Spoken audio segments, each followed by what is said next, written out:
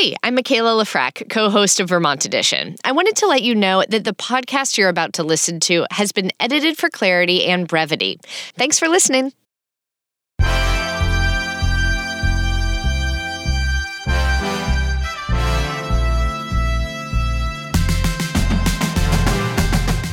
This is Vermont Edition. I'm Michaela Lefrak. Many towns in Vermont don't operate their own public schools. They're too small and rural for it to make sense. Instead, kids in those towns can go to other public schools, or the state helps pay for them to go to a private school. Now, this school choice policy dates all the way back to the 1860s. But this year, it could change. Bills in Vermont's House and Senate would curtail the list of private schools a kid could go to, making it much more likely they would end up in a public school.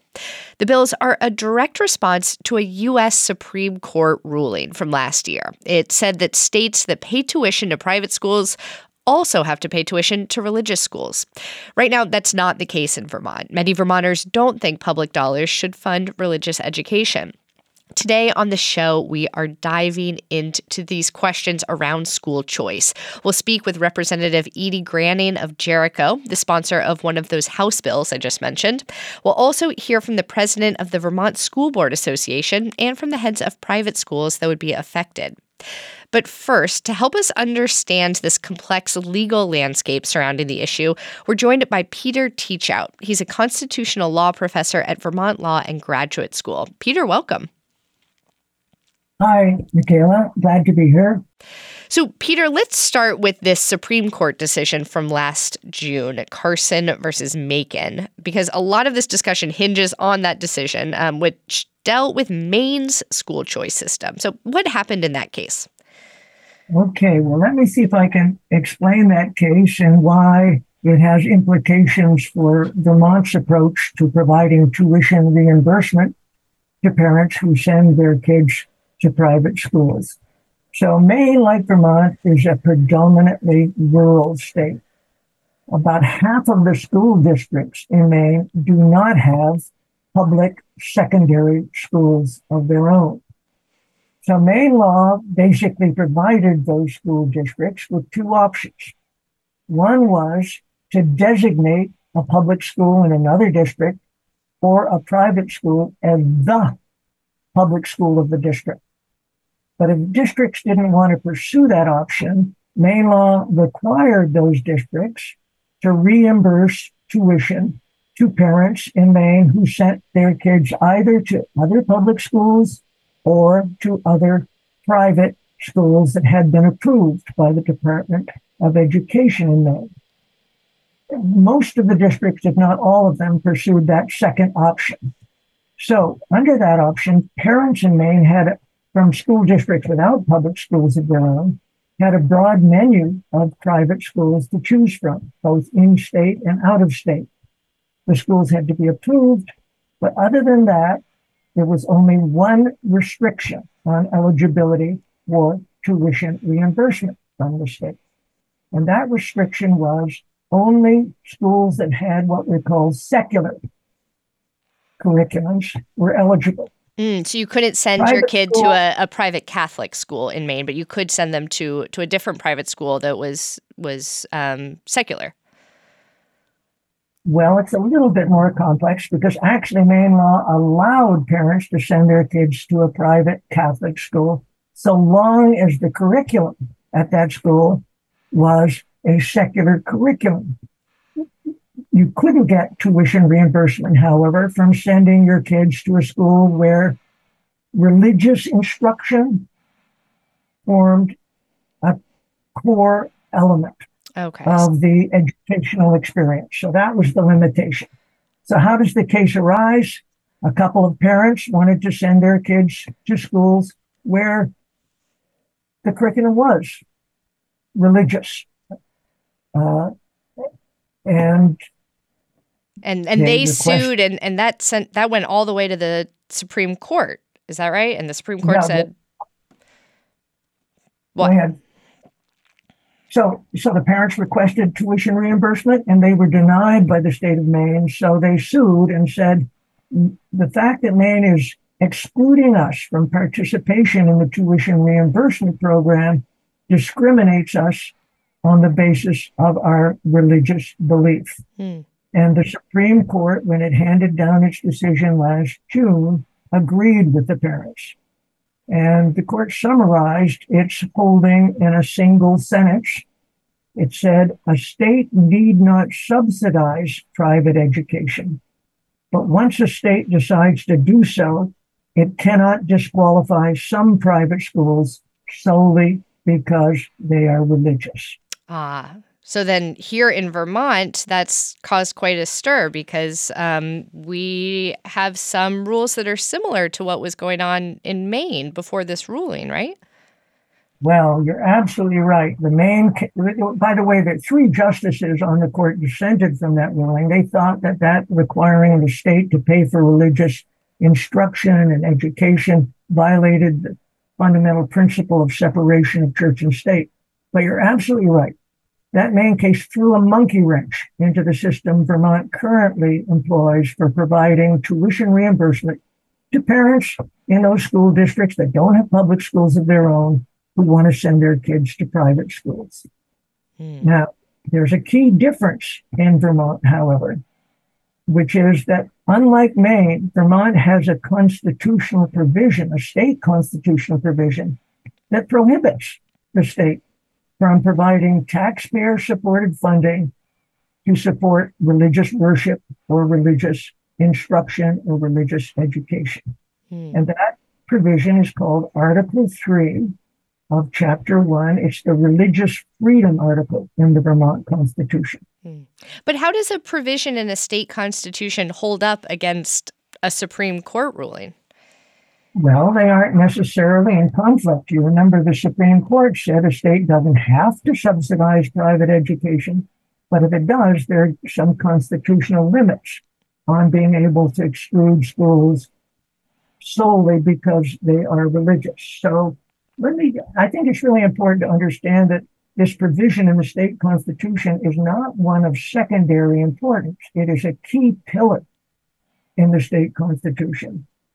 And basically, it provides that if religious freedom means anything in Vermont, it means that you and I cannot be compelled to support with our tax dollars the propagation of religious views with which we disagree, indeed, with which we might find fundamentally offensive.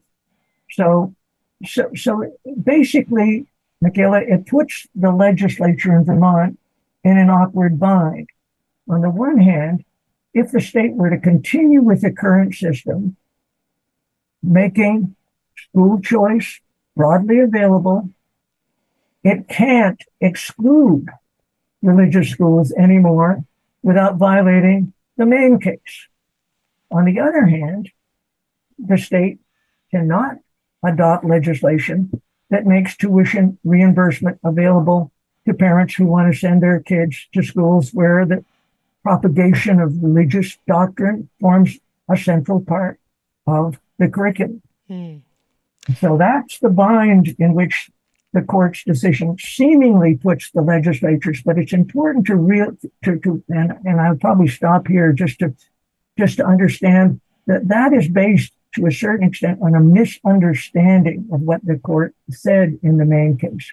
What the court said, and I will read it again, a state need not subsidize private education, but once a state decides to do so, it can't disqualify some private schools solely because they are religious.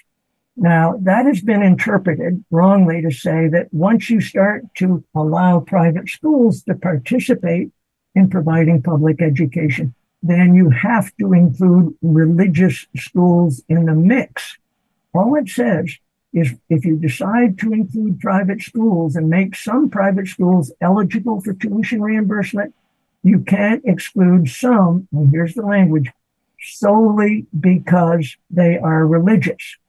So what that means is that you can draw all sorts of lines about which private schools are eligible for tuition reimbursement and which are not. You just can't make one of those lines the fact that the school receiving tuition reimbursement is a religious school. Now, Peter, some lawmakers are proposing a type of solution to this quandary. They say we should pay public tuition only to traditional public schools. Can you tell us a little bit more about that option?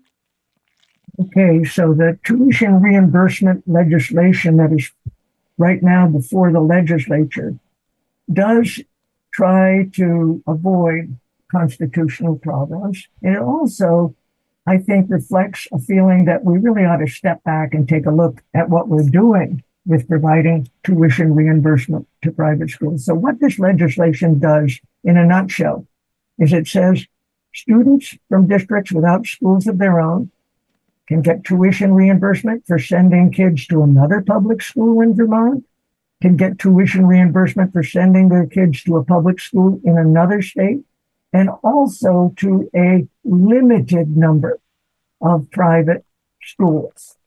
And then it says the only private schools that will be eligible for tuition reimbursement are those that meet 3 out of 4 criteria. We won't go into those, but in bottom line, those application of that standard means that only 4 private schools would be eligible for tuition reimbursement under this law.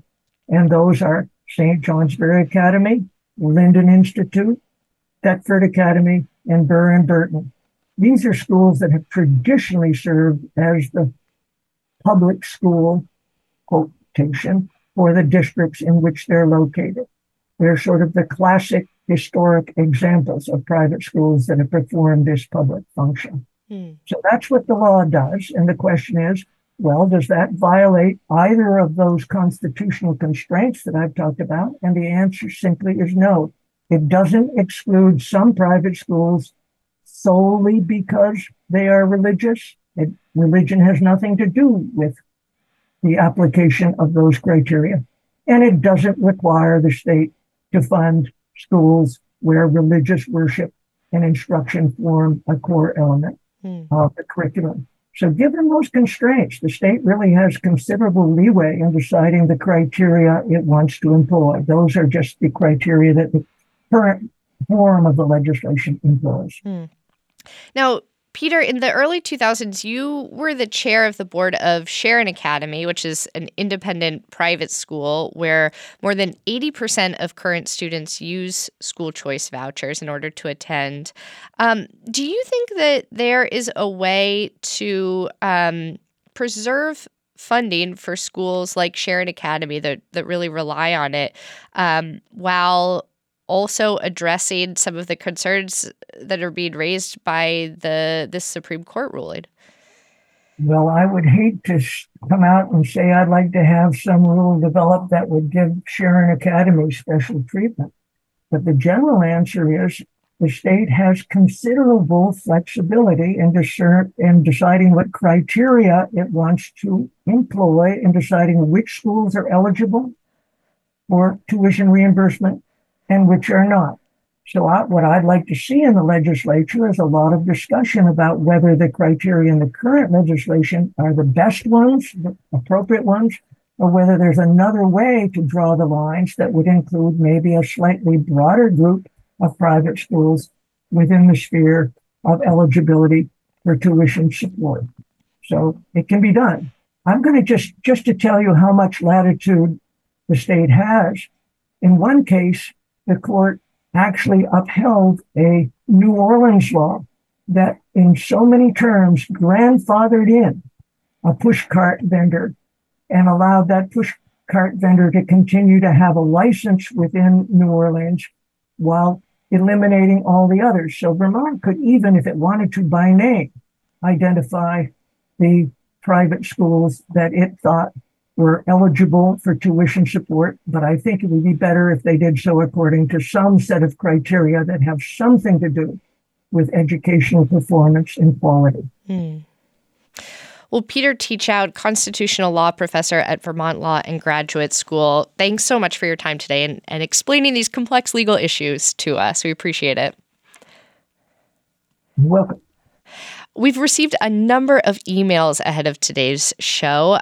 Herbert, a lawyer in Mount Tabor, points out a potential concern for folks in his area. He's in the Taconic and Green Regional School District, which serves 9 towns in the Manchester area. And Herbert writes, if it had to stop paying tuition to the local non-public high schools attended by over 90% of our students, our high school students would have to be divvied up among neighboring public schools and spend much more time on buses.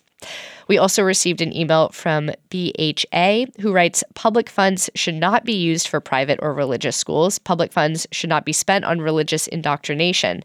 If public funds are spent on these schools, they should be required to enroll all applicants, as public schools must. No picking and choosing, so they don't have students with expensive special needs, ESL, learning disabilities, etc. Here to talk us through some of these changes is Representative Edie Granning of Jericho. She's one of the primary sponsors of H-258. It's a bill that would change which schools could receive public tuition dollars for kids who live in so-called sending towns. We're also joined by Neil Odell, the president of the Vermont School Board Association and a longtime member of the Norwich and Dresden school boards in the Upper Valley. Neil, welcome. Thank you. Representative Granning, let's start with you. Could you tell us a little bit about this bill and how it would change Vermont's current school choice system? Sure. And first, I just want to thank you so much for having me and diving into this complicated topic, because this is not simple. Yes, we are certainly learning that through all of the emails and phone calls that we've gotten. It is definitely a cause of concern for many, many Vermonters right now. So tell us about this bill and the changes you're proposing. Sure. So H-258 is a companion bill to S-66, which is partnering with Ruth Hardy in the Senate. We're working to ensure that taxpayer money is used to fund high-quality, equitable, and non-discriminatory education for all of Vermont's students. The bill will also ensure that there's transparency and accountability in the manner that the education fund is spent. Now, along with schools that serve students with disabilities, there are 4 historic academies that would continue to receive funding under this bill. What are those schools and how are they decided upon? Yeah, so the criteria for the schools is pretty clear. They have to meet 3 of 4 following criteria.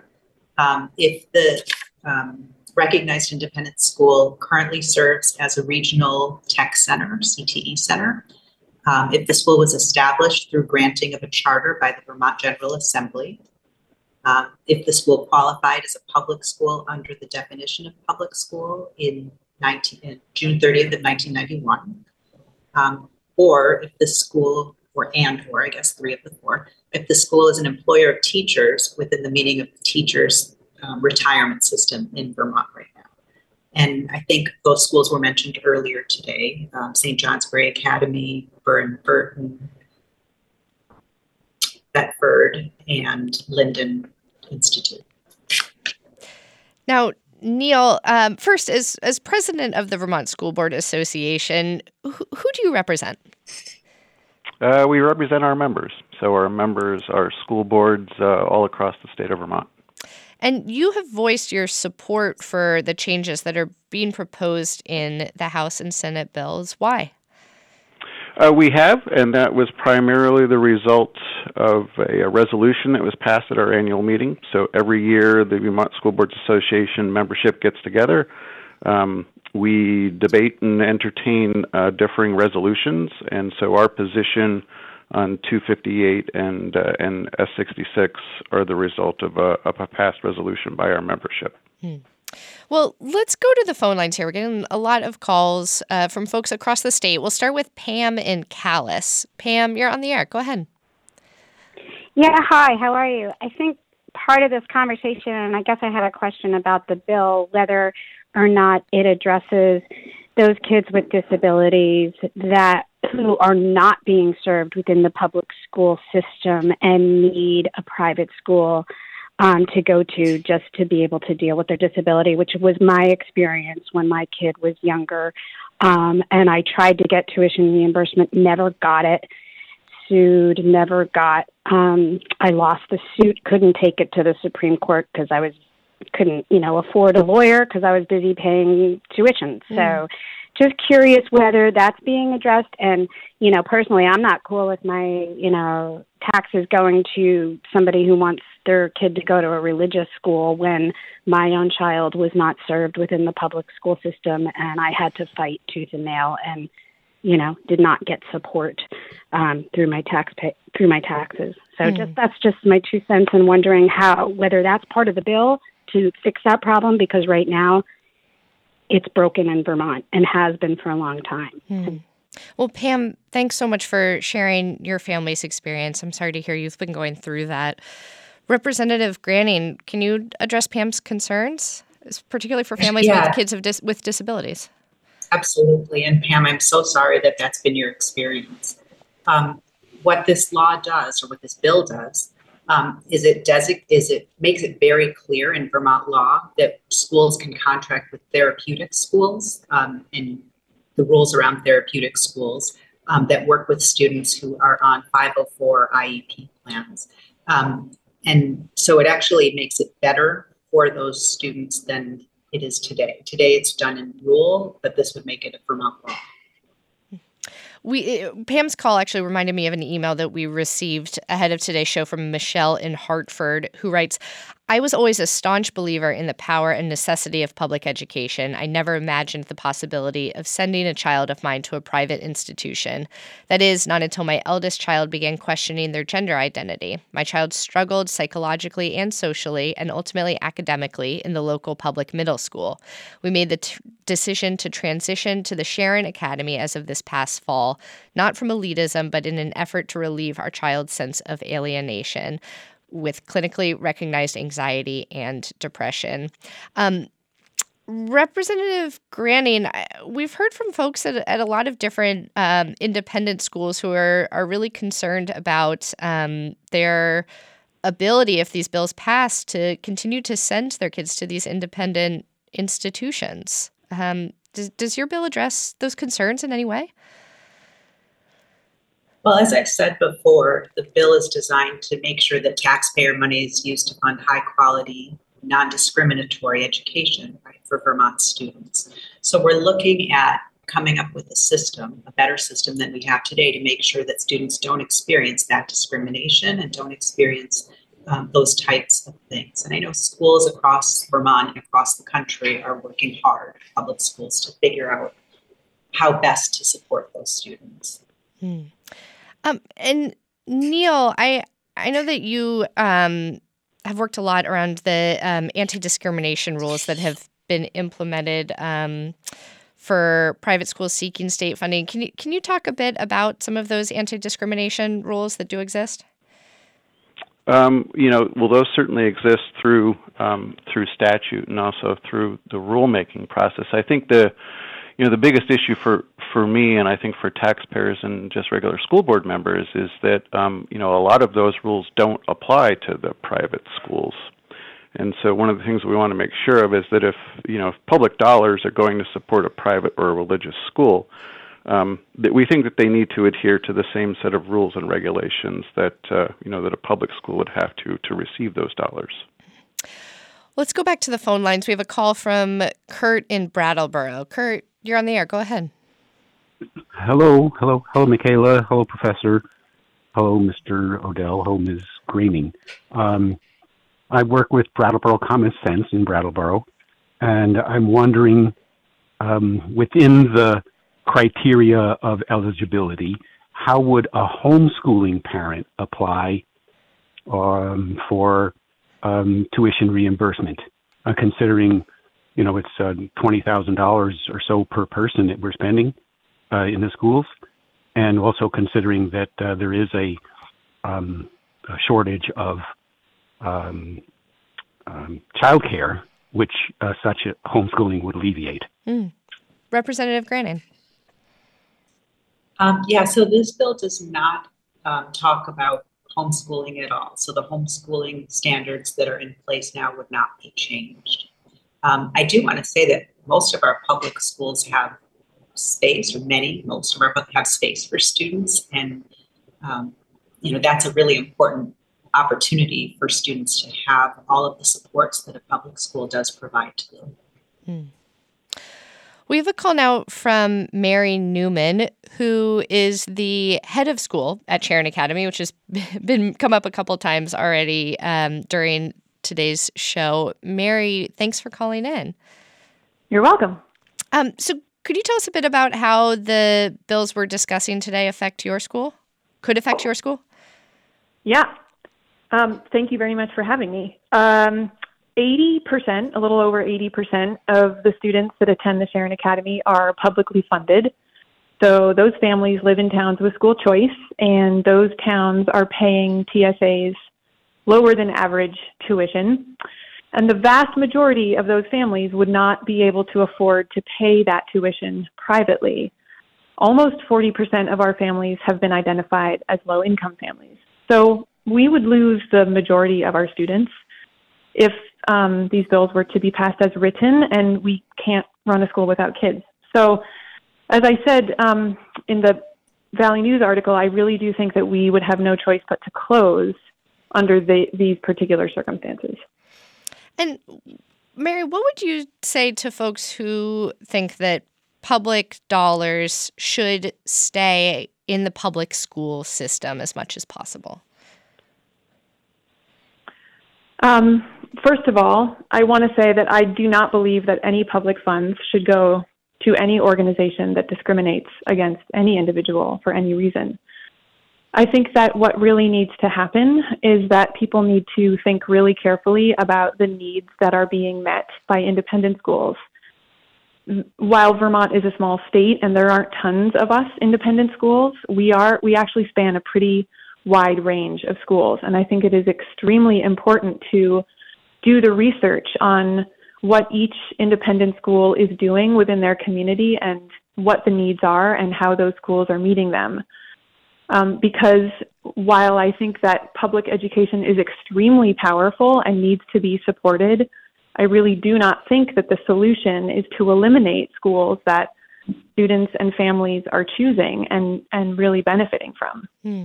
Well, Mary Newman with the Sharon Academy, thank you so much for calling in. I want to give our guests a chance to respond to some of the points you were making. Neil O'Dell with the Vermont School Board Association, I'd love to go to you first. What do you think of the concerns that Mary's bringing up here today? Yeah, so we certainly have concerns about the discrimination piece, right? But that's really only one part of this equation, right? So as a locally elected school board official, right, I need to be I'm held accountable for how I use the public education dollars. I have to do it in a transparent manner. And those are things that just don't apply to the private school system. And so while I appreciate, the values of, anti-discrimination and not wanting to, deny student enrollment based on any of that stuff, that there are a whole host of other things that I think the private schools currently don't need to comply with that I do for receipt of the exact same public dollars. And Representative Granning, your thoughts there? So we didn't talk about this earlier, but I do chair my local school board, the Mount Mansfield School Board, that spans 5 towns in Chittenden County. So I echo what Neil said there as well. That's really important. I also want to say that this bill had a really wide variety, a wide coalition of co-sponsors. There are people from all over the state. We have Democrats, we have progressives, independents, and Republicans all supporting this bill. So I think there is a vast understanding in the State House here that we do need to make a change, and we do need to be able to support use taxpayer money in a better way for educating all of Vermont students. Well, what you're saying actually reminds me of an email that we received from Cornelia Rath, who's the assistant head of school at the Riverside School in Lindenville, where 60% of their K through 8 students use public funding. She wrote to us and asks, or says, it's Vermont's rural areas that most depend on school choice, especially at the elementary level. Is this bill representative of an urban-rural divide in Vermont? Its sponsors seem to be mostly from Washington and Chittenden counties. How has the Rural Caucus responded? Representative Granning, you know better than I who the co-sponsors of these bills are. Does it represent an urban-rural divide? It doesn't. And we, again, as I said, across the state, understand that the way we're funding schools right now has to change, and we have to do something that's better for everyone, better for students, better for taxpayers. It's complicated, as we said at the very beginning. If this were simple, it would be done. We wouldn't be having deep, complicated conversations that are just really hard. But we do have to make some hard choices here to improve our system.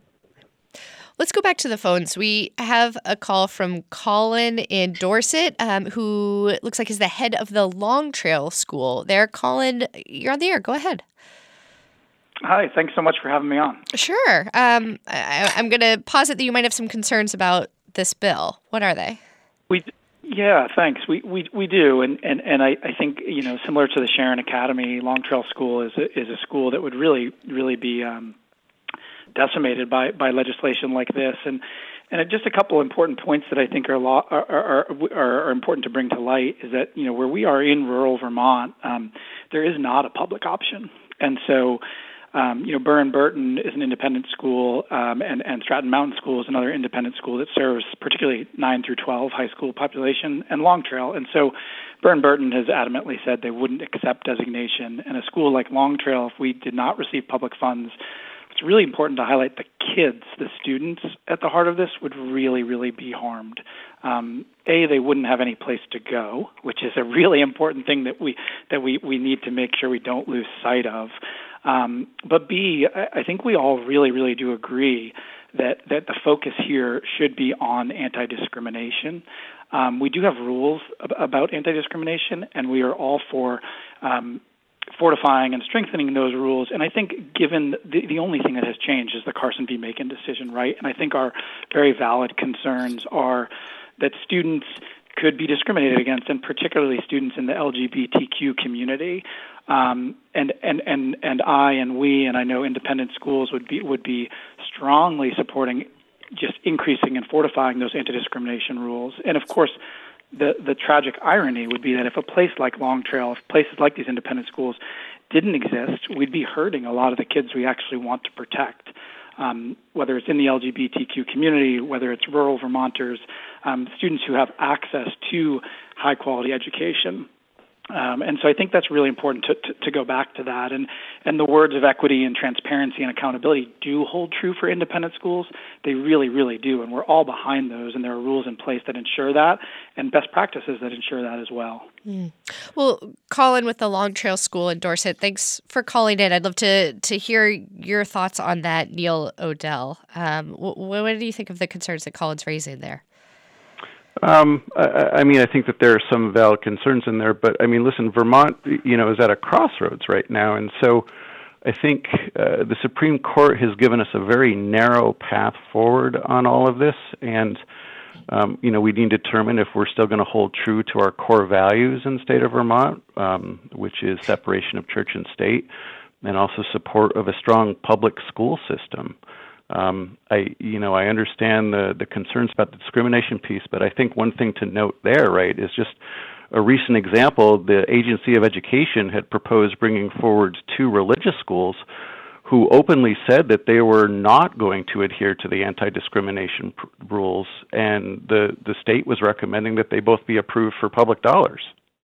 I want to add one more voice into the conversation. We have a call from Mark Tajjian. Mark, I hope I'm saying your last name correctly. He's the headmaster of Burr & Burton Academy in Manchester, which is one of the 4 historic academies in the state that would still be able to receive these public tuition dollars. Mark, thanks for calling in. It's my pleasure, Michaela. Now, Mark, can you tell us again where does your school fall in this conversation, and what do you think of some of these proposed changes we've been discussing? Well, I think the first thing to say is that I think the Good. So I'm happy to share some perspectives. I will start with that kind of your announcement about exotic pets, and tell you that I used to have 15 snakes. Oh boy. So maybe I'll call in tomorrow. Please do. But first of all, what I want to point out is a couple of things. First of all, the legislation as currently proposed would decimate the education systems, the long-standing education systems in this community and in others. And I don't think we should take that, that step lightly. Regarding core values for this, really for the state, and certainly for anyone in any public or independent school, we all hold sacred the notion of doing what's best for kids. And, and we all, particularly a school like Burton, hold sacred our commitment to the community. I think it would be helpful to put this issue in some perspective. Burton serves 546 students in the Taconic and Green School District, which is one of the districts we serve, not the only one. 546 students out of a total of 634 high school students. So on one hand, we're extremely important to all those students and to our community. And on the other, 88 have found other schools to go to.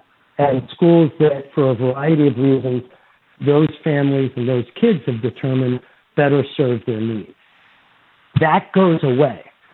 So there's a tremendously adverse impact of this legislation on kids who are currently growing up in our community.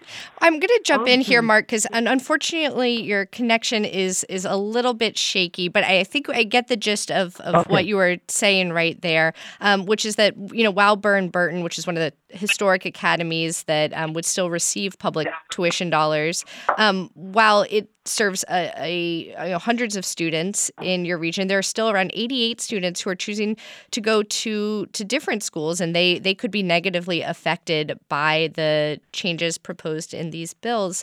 So, Representative Granning, I'm curious what your thoughts are there.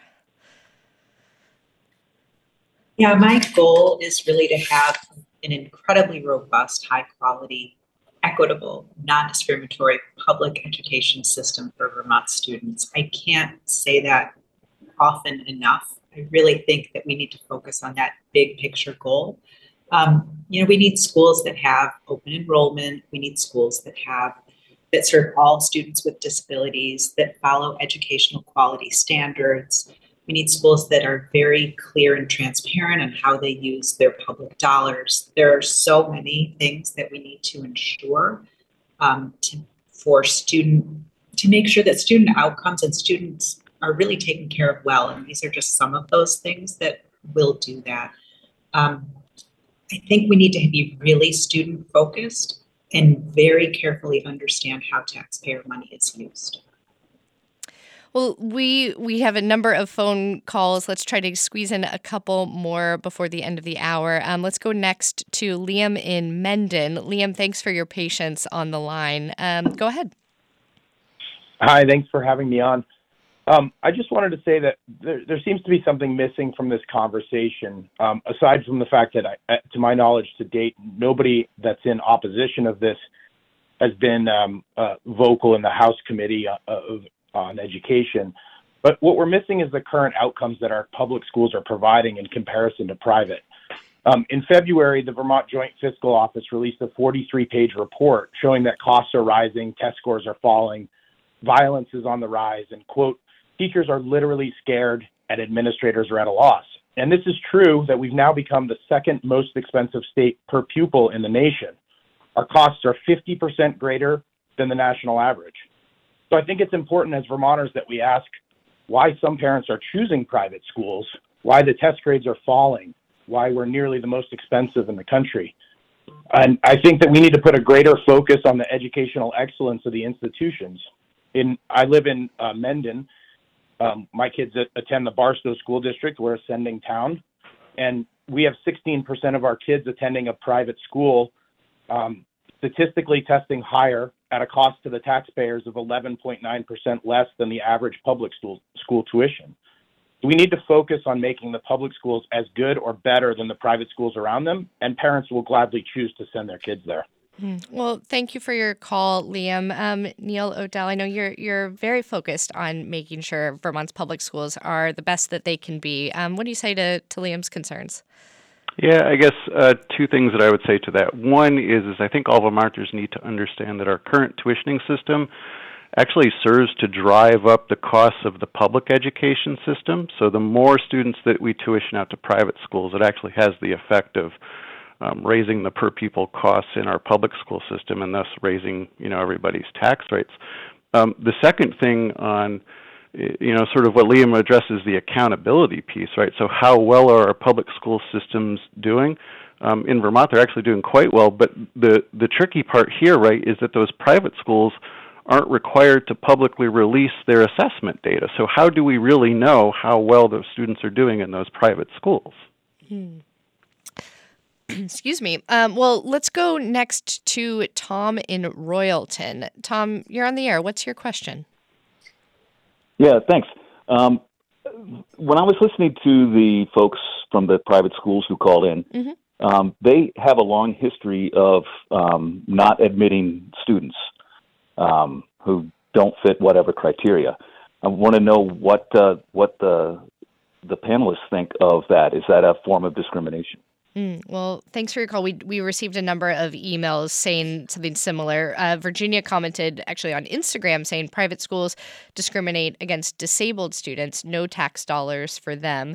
Javier, who grew up in North Idaho and lives in Vermont now, identifies as biracial, queer, and disabled, and he says that he is also concerned about discrimination amongst private schools. Representative Granning, your thoughts?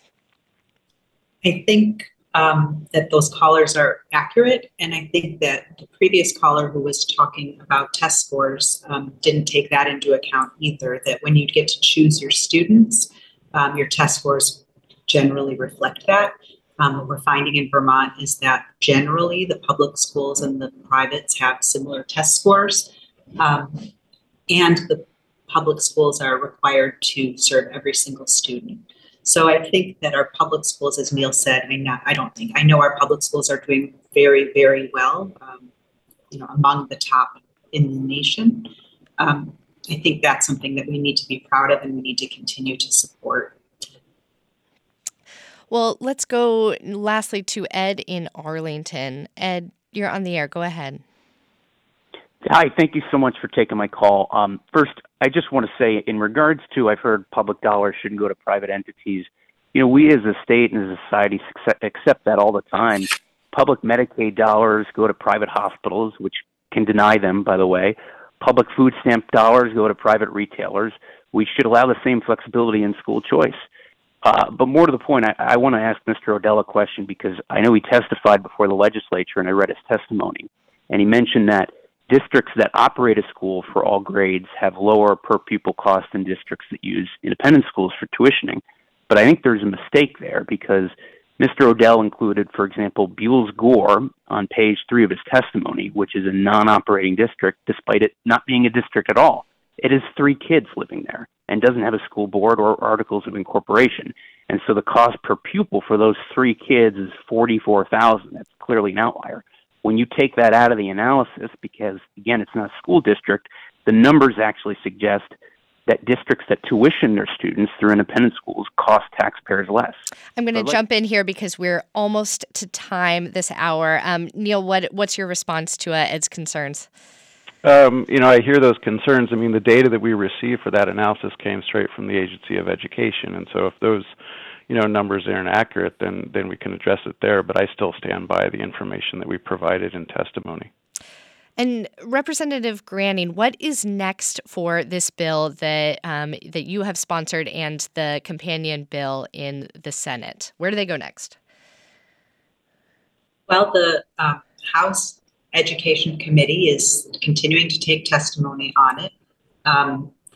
I don't know. I don't serve on that committee. I serve in a different committee. So I am watching it as carefully as everybody else is.